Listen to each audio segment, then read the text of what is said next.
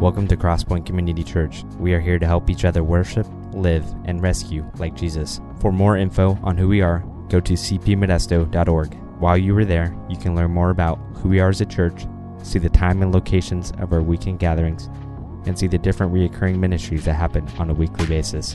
Thanks so much for listening. We hope you feel inspired and moved by what God is doing here at Crosspoint.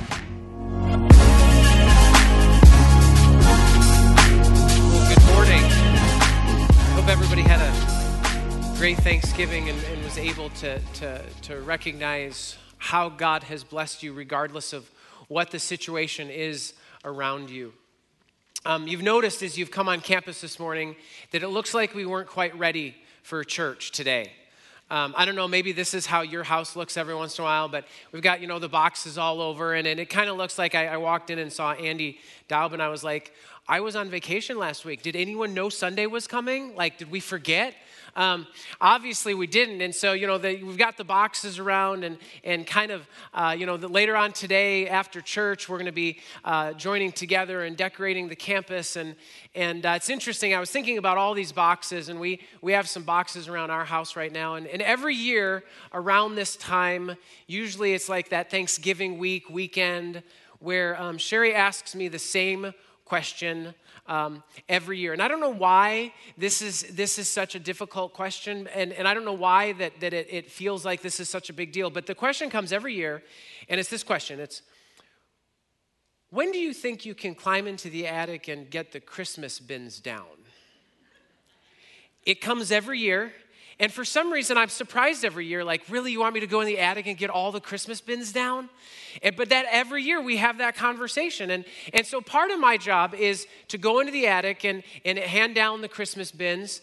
And then my main job is outside the house, putting the lights on, outside the house and doing those kinds of things. And it's interesting. I blame Thomas Edison for that.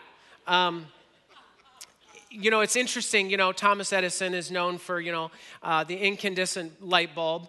And it's interesting because he actually, then after he did the light bulb, he actually made they were called sparkling Christmas lamps originally in 1879. And what he did was he put these sparkling, what he called Christmas lamps, up at Christmas time in his lab in Menlo Park, New Jersey. And a few years later, one of his staff members, probably his worst staff member, got the bright idea of taking those sparkling Christmas lamps home and putting them on his tree at Christmas. So he's the reason we do all of this stuff at Christmas, all of the lights and the Christmas trees and putting lights outside of our house and all of that. So really it's his fault. And eventually those Christmas lights were mass produced in 1902. So I feel like if I think I'm more of a 1700s baby. That would be, then I wouldn't have to do all that stuff. But oh well, it's where we are. And so, but if you kind of think a little bit about all these boxes that we see and the boxes you see around campus this morning, if you think about that for a second, I want you to just use your imagination a little bit this morning. And imagine if we came across one of these boxes. And, boxes, when they're in storage, they have some dust on top, and you open them up, and they don't really smell fresh. They kind of have a certain scent to them. But imagine for a minute if we found a box, a dusty box, and we opened it up, and in the box, amongst all of whatever other stuff is in there, there was a book. And imagine reaching into that box and pulling out this book, and this book that looks like it hadn't been picked up or looked at for a while, and it kind of smells like, that old book, for those of you who still read actual books. And it doesn't, it's not a screen, but it's a book, and it has that smell about it, that earthy smell. And pick up the book, and on the cover of the book it says Isaiah.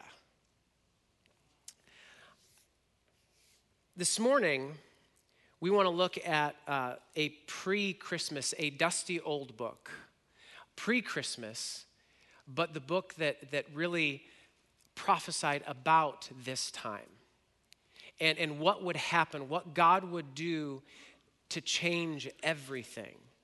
So if you have your Bibles this morning, I want you to open them up to Isaiah chapter 9.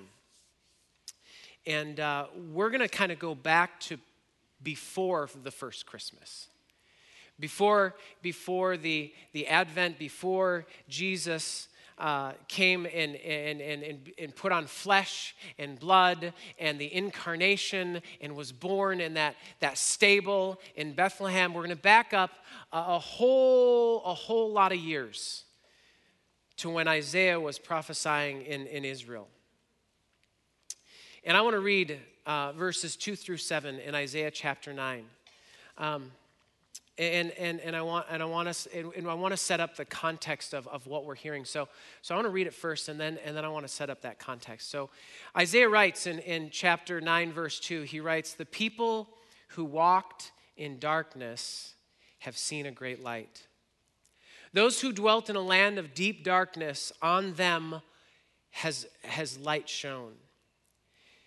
You have multiplied the nation. You have increased its joy. They rejoice before you as with joy at the harvest, as they are glad when they divided the spoil. For the yoke of his burden and the staff for his shoulder, the rod of his oppressor, you have broken as on the day of Midian.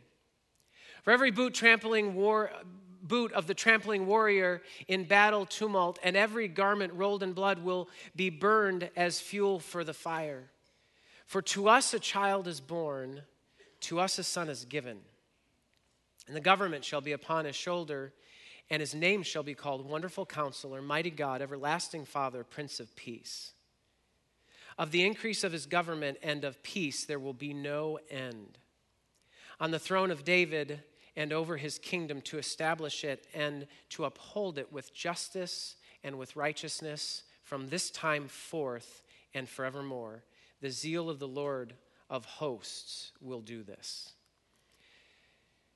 So in this dusty old book, a long time ago was written this prophecy about the coming of the Messiah. But it wasn't just about the coming of the Messiah. It also, as prophecy goes in the Old Testament, prophecy almost always has a present application and a future application.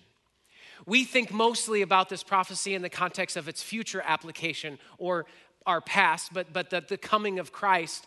And we think of it, though, of that Bethlehem birth and Jesus coming and all of that stuff. But it's interesting because as Isaiah spoke those words, he was talking from a really dark place in Israel's history. It was a time of judgment and a very little bit of hope. Mostly judgment, but a little bit of hope. Of disobedience and salvation. The king at the time of Israel was King Ahaz, as Isaiah writes this prophecy. And the cultural setting, the setting of the nations around them was that Assyria was making its ascent to being the dominant world power at that time. And so Assyria was just conquering every nation, just rolling over them. And what happened was there were some nations that got together to try to stand against the kind of the steamroller of Assyria. And so these nations made an alliance so that they would stand against Assyria. And so Israel's this little nation in the region. And Ahaz the king was afraid, and he didn't know what to do. And even though Isaiah was giving him counsel and making prophecies and talking about how the people needed to come back to their faithfulness to God, Ahaz didn't necessarily want to hear that or work with that kind of stuff. But he was afraid. And so what he ended up doing, rather than jumping in with these other nations that were kind of making this agreement to stand against Assyria, he allied with Assyria. And so kind of made a deal with them that, we'll kind of be with you if you treat us well. And here's the problem when you make a deal with a bully. It never ends well for you, does it? Because they have no reason to keep their side of the deal. And so it didn't go well for Israel. The things that Ahaz worked out with Assyria didn't flesh out the way that he had hoped, because Assyria had no reason to really do what they said they would do. And so now Israel is truly alone in that region of the world, because the nations that got together to stand against Assyria, Israel didn't jump in with them, so they're kind of now Israel's enemies. And Assyria, who Israel decided, well, we're going to try and make peace with them, and maybe they'll make an agreement, a deal, and that didn't turn out well. So they're pretty much alone, and everything falls apart for Ahaz and for Israel. And it spirals into this deep darkness. And it's interesting because in that area, Assyria comes from the north, and traditionally, historically, what's interesting is that the enemies and the conquerors of Israel and most of Israel's pain and suffering come from the north. And it's if something's coming from the north, it's never good news. Yet Isaiah gives this prophecy in the midst of this darkness, in the midst of this spiral that we're in the midst of this seemingly hopeless situation. Isaiah gives this prophecy, and he talks about this region, and he talks about these ideas of these things in the north. And so in the midst of this darkness, this ground zero that they've always been in this almost black hole of darkness. In the midst of this darkness, this ground zero, comes a light that will give hope to all generations. You see, as Isaiah spoke these words of prophecy in that day, our greatest problem isn't our health. It's not our relationships. It's not our economy. It's not our environment. And it's not our freedoms. Our greatest problem is our sinfulness that separates us from God. That is our greatest problem. It's the defining issue in our lives. All of those other things are significant, but those aren't the defining issue in our lives. The defining issue is our sinfulness. And so Isaiah begins and he says this. He says in verse 2, he says, the people who walked in darkness, and again, who were the people walking in darkness? The Israelites. They were walking in darkness. It was an incredibly dark time in their history.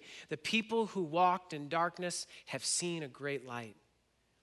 Those who dwelt in a land of deep darkness, on them has light shone. He begins this by saying there's going to be a light that's being turned on. There's going to be a light that everyone's going to see. Everyone walking in darkness, everybody in darkness, in this land of deep darkness, there will be a light that shows up that will bring hope, and something will come with it. And so the reality that he recognizes there is that we live in a dark world. Our world is dark. And the truth of living in a dark world is that anytime there is a light in darkness, that light always does its job.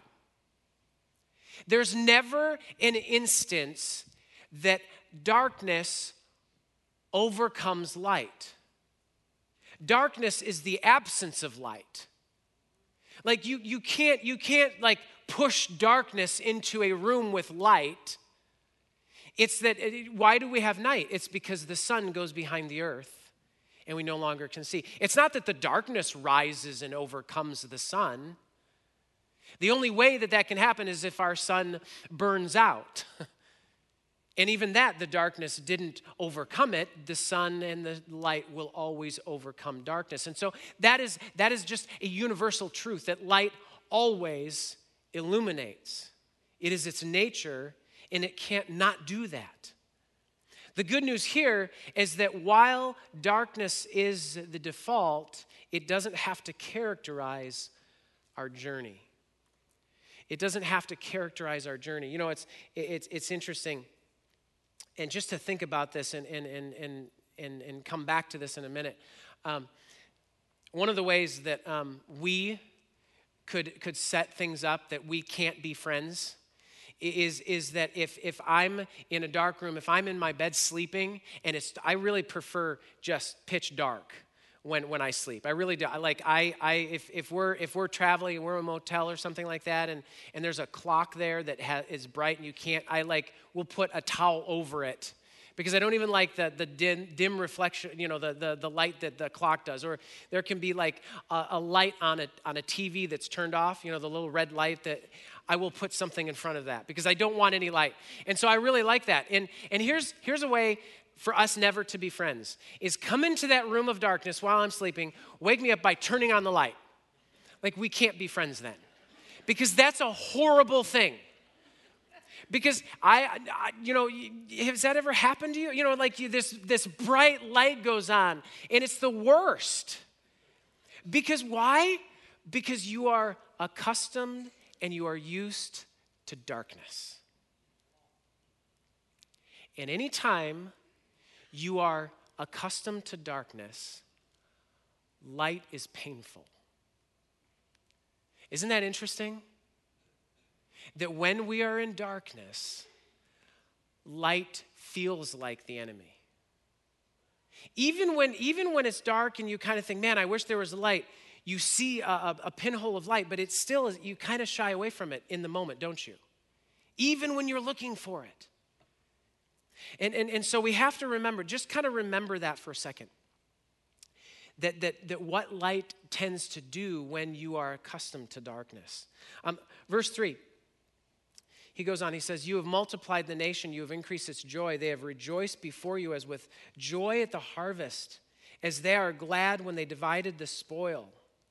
He goes on and he says in verse 4, he says, for the yoke of his burden and the staff for his shoulder, the rod of his oppressor, you have broken as on the day of Midian. He talks about this idea of every boot trampling, of the trampling warrior in battle, these violent battles that are going on. He says that even these garments will be burned as fuel for the fire. Here's what he's saying. He begins talking about this idea that there will be joy ultimately because of this light that will exceed the joy that people feel when the harvest is brought in. And that was basically like their payday. When the harvest comes in. And what they would do, they would celebrate the incoming of the harvest, and they would then have huge feasts and celebration, and they would share all of the stuff that they had. I mean, it's kind of like payday. It's getting this huge paycheck and having enough of the paycheck to go around for everyone. And you just throw a big party. And he says, it'll be greater joy than when the harvest comes in. It'll be greater joy than when a battle is over and you're on the winning side. And that the truth and justice has triumphed. He says that the joy and the hope to the degree of those kinds of celebrations and more, and that God's enemies will eventually be utterly defeated. And there'll be nothing left. And then he explains what the light will be. Because so far he's kind of said, look, there will come a time when you're walking in darkness and you are used to the darkness, you're accustomed to it, but there will be a great light, and that great light will be a source of incomprehensible joy. And then he goes in verse 6 and he says, here's what we're looking at. For unto us a child is born, to us a son is given. And it's so interesting that Isaiah uses that terminology. He says, for unto us a child is born, for unto us a son is given. And I don't know if you've ever stopped to think about, this is a passage that if you've been in church any amount of time, especially at the holidays, you've heard this passage. But I don't know if you've stopped long enough to really think about what even just the significance of the words that Isaiah is using. He says, for unto us a child is born, which talks about the child's humanity, that is a child who is born. It'll be a human child. But then he says, to us a son is given. That almost sounds redundant, doesn't it? But a son is given is different than a child being born. Son referencing the Son of Man being divine. Going back to all kinds of prophecies throughout the Old Testament talking about the coming of Messiah, God made flesh. And so when Isaiah says a child is born, he's talking about this child will have full humanity. And when he says a son is given, he says, and this child will have full divinity.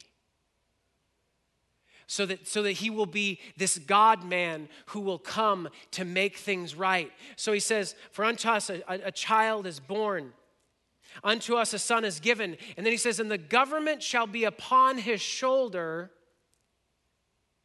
which is something that I think as I was growing up, and I don't know if I heard this somewhere or I just misunderstood this, but it's interesting because I always thought that was a negative thing, that the government would be against Jesus. But what's interesting, in those days, those who had power and authority in government would wear an ensign or some kind of symbol, and you know where they would wear that? They would wear it on their shoulder. And it would be a sign, and it would be a communication piece to let the people know who saw that person was in charge, that person had the authority of the government.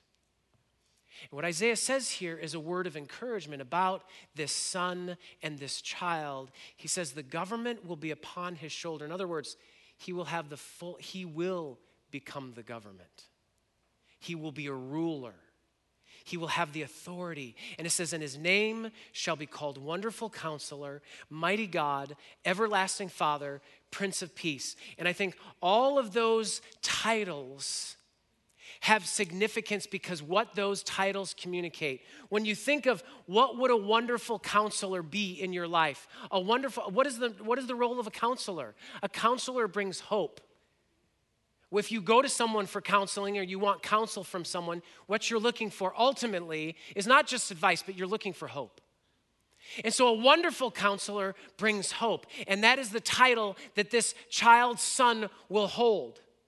Wonderful Counselor. And this is Mighty God. I mean, when you think of mighty God, you're thinking of a God who is greater and more mighty than any other force or being or power in all of the universe, which I would think would result in joy. Knowing that you are loved or you are cared for by a mighty God. Remember growing up that I always thought my dad was the dad who I just had ultimate confidence in. And that my dad was like the mightiest dad out there.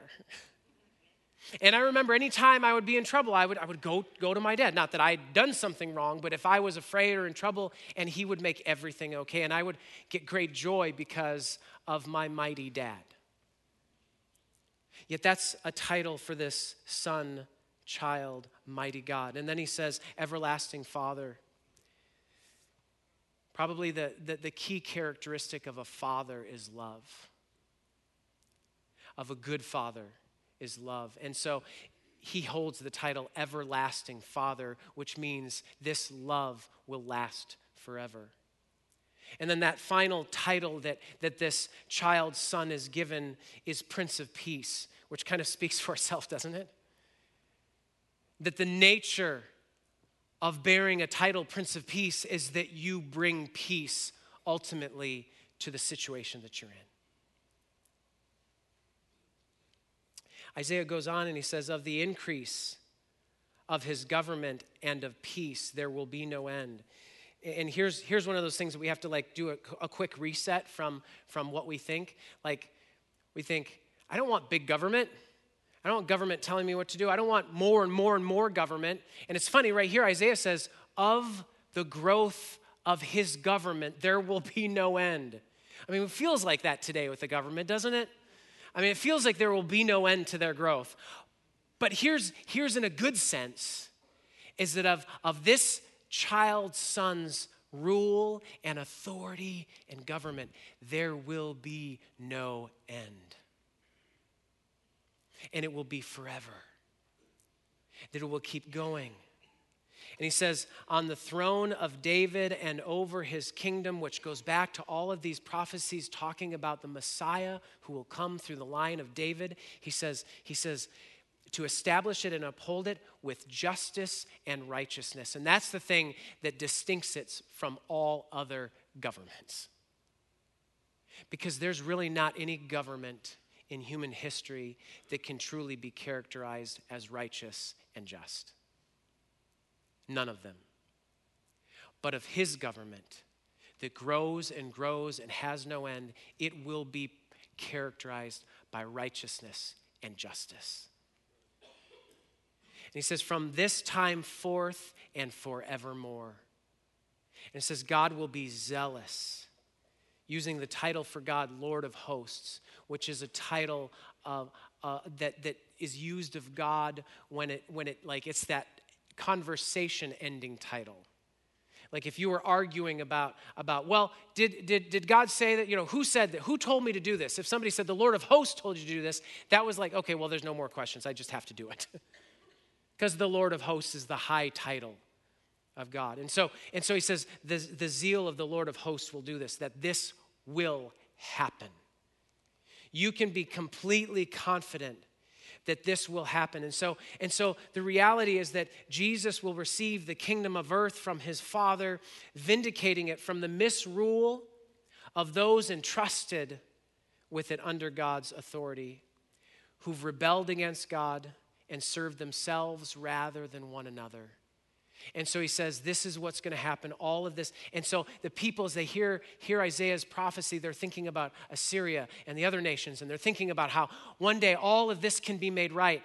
But further on, because we're talking about this son child who wasn't born there in that context, but was the prophecy for a child that would be born in the future. And so the reality is that for us and here and now, we think about how this impacted those in Israel. That they would recognize that even though we're in this dark, dark time, there is still hope. Even though we can't see where we're even going, there's hope. And that God is faithful and that God is still with us. He's thinking about us. He has a plan. We just probably have to be patient and be faithful and choose to believe that God keeps his promises, because he does.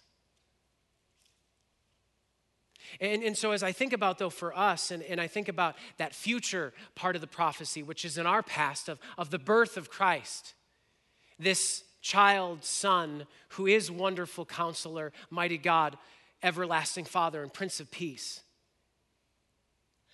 That the reality is that for us is exactly what Isaiah starts out saying.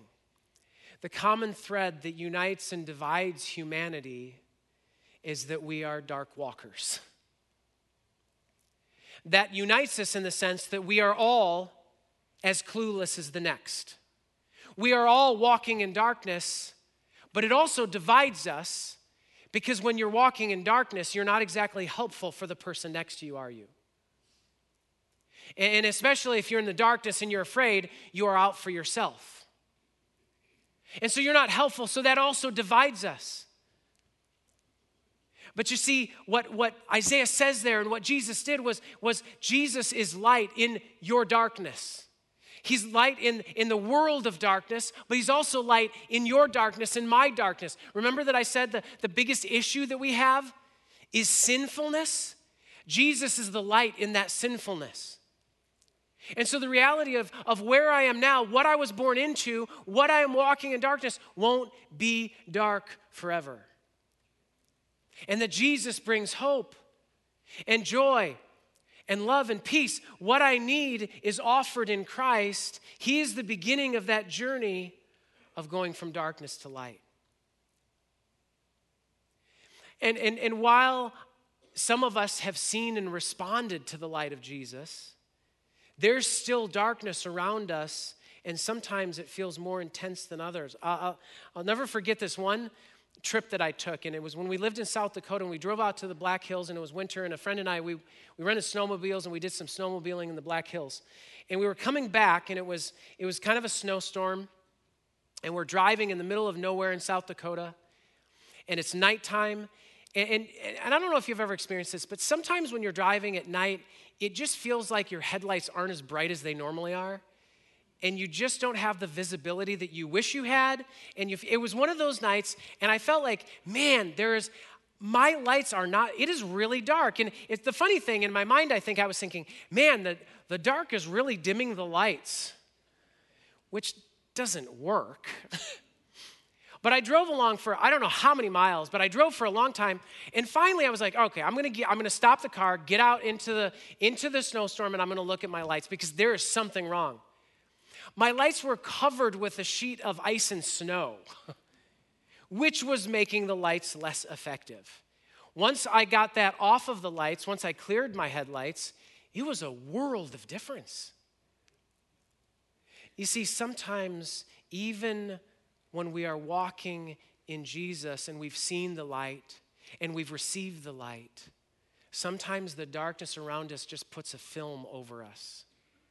Sometimes it's because we participate in sin. Sometimes it's because we are affected by the sin around us. But just know that in those moments you have to stop and you have to let Jesus clear the light. And trust him and remember his faithfulness.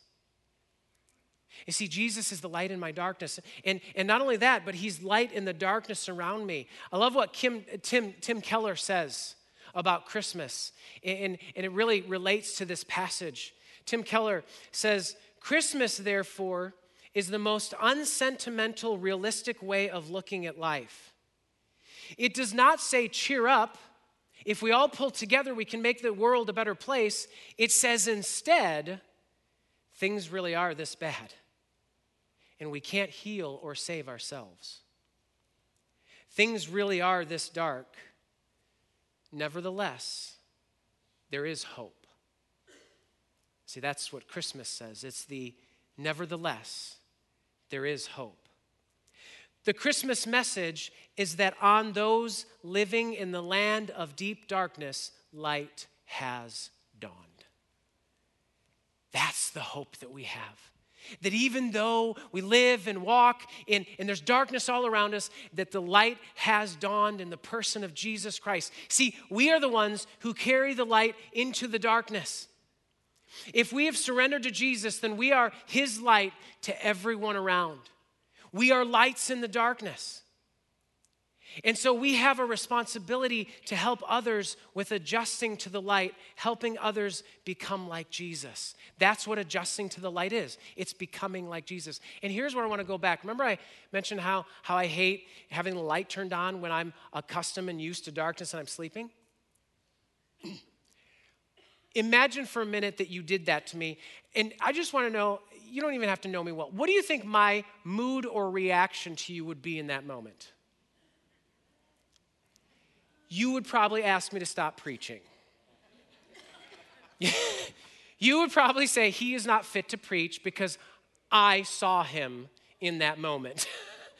And he was not kind, he was not loving, and he said some choice things to me that I don't think I should repeat right now. That's probably what you would experience from me. Here's the thing. When we are accustomed to darkness, we have a hard time with light. And we have to adjust to the light because we have two options. We can either take some time to adjust ourselves to the light, or we can adjust the light to us. A few weeks ago, Sherry was away, and I decided I wanted to make an adjustment to our bedroom because our bedroom, we have a bathroom there, and there's no door on the bathroom, so it's just open. And so if Sherry gets up before me or I get up before her and we use the bathroom, we turn on the light, and light floods into our bedroom. And I hate that. So I got the brilliant idea of replacing the light switch with a dimmer switch. So that way, when the light goes on, when it's dark in the bathroom, we can have it set at the lowest setting so it's barely showing and it's not offensive. And you see, that's the way those who walk in darkness in our world, those who are still slaves to darkness, to sin, they would argue to adjust the light to them, as if we were attaching a dimmer switch to Jesus. And say, no, the light's too bright. It reminds me of Rudolph the Red-Nosed Reindeer, the claymation special that's on probably any time in the next few weeks. One of my favorite specials and most terrifying ones because of the Bumble. Terrifying for a child. I don't know why they would do that. But anyway, so do you remember the scene in that cartoon, that special where suddenly Rudolph's fake nose pops off because he's really excited because I don't remember her name. There you go, Clarice. No, excellent. Well done. Where he's excited because Clarice is there and his nose pops off and his red nose shines and Santa's standing there and he's like, whoa, Rudolph, tone it down, like that. He does that. That's what we tend to do, and that's what the world wants to do with Jesus, is whoa, whoa, whoa, whoa. Tone the light down. It's too bright. But you see, here's what our job is, what Jesus has called us to do. We don't adjust our light to the world. But what we do is we compassionately and lovingly and patiently help the world adjust to the light of Jesus. And that takes time. Just like you wouldn't walk in and turn a light on and say, okay, get out of bed. No, I'm going to put the covers over my head and stay in bed. In engaging those who are walking in darkness, we have to be patient. We don't dim the light of Jesus. We don't compromise on that. But we do have to have patience because they are accustomed to darkness and they have to adjust to the light. See, here's some things that I would say are consequences to understanding this passage. One is this: the world is in and is used to darkness. 2, Jesus calls us to reflect, to actually become his light to those walking in darkness. And those still in darkness will need some time to adjust to the light, but nevertheless, it is they who need to adjust to the light. We are here to help them. And so really that's our calling. If you want to summarize what you're called to do in your lifetime, it's to help others adjust their eyes to the light. That's what you're called to do. And what's cool is that around this time, Christmas time, this season, the month of December even, people feel compelled to be a little bit nicer, don't they? People feel compelled to check a box and say, I did something religious, because that's kind of how it feels, right? People will show up at church around December that don't show up to church any other time of the year because they feel compelled by the nature of the season to do something, to check a box to say, oh, I did. I went to church during December. It's like a box that even our culture still kind of feels some need to check. And so I want you to know that Christmas at Crosspoint is for our family, but it's also about our family receiving other people who can become family. And so the thing that I want you to have as I close this morning, and as we finish up our service, as the worship team comes back up, here's what I want you to understand. That as we celebrate Christmas this month here at Crosspoint, as we decorate the church and the campus, and as we do all kinds of things on Sundays especially, as we move into Christmas time, it's about our family, but it's also about receiving those who God has brought out of darkness to become part of this family. And so I would encourage you that as we have so many places to serve over the next few Sundays, please don't just think somebody else will do that, because that's part of helping people adjust to the light, being welcoming and serving in that way. So if you haven't signed up to serve at a Sunday, one of the next 3 Sundays, I would strongly encourage you to do that. And think of it not as signing up to do a job, but thinking about how you are helping others adjust to the light. Because we will have opportunity. And so join together like that. Let me pray for us. Jesus, I thank you for this morning, and I thank you for what you've done. And God, I thank you for how you so tenderly eased me into the full light of Jesus Christ. Father, I pray that we would do that same things for others. that we would ease people into the full brightness of the light of the world. That God, we would take advantage of the opportunity we have in this month, this season, to help those walking in darkness to begin to become accustomed to the light. God, that we would never adjust our light to the world, but God, that we would have patience and in kindness, we would love those around us. God, I thank you for bringing us and adjusting us to your light. I pray that we will reflect you in that. In Jesus' name, amen.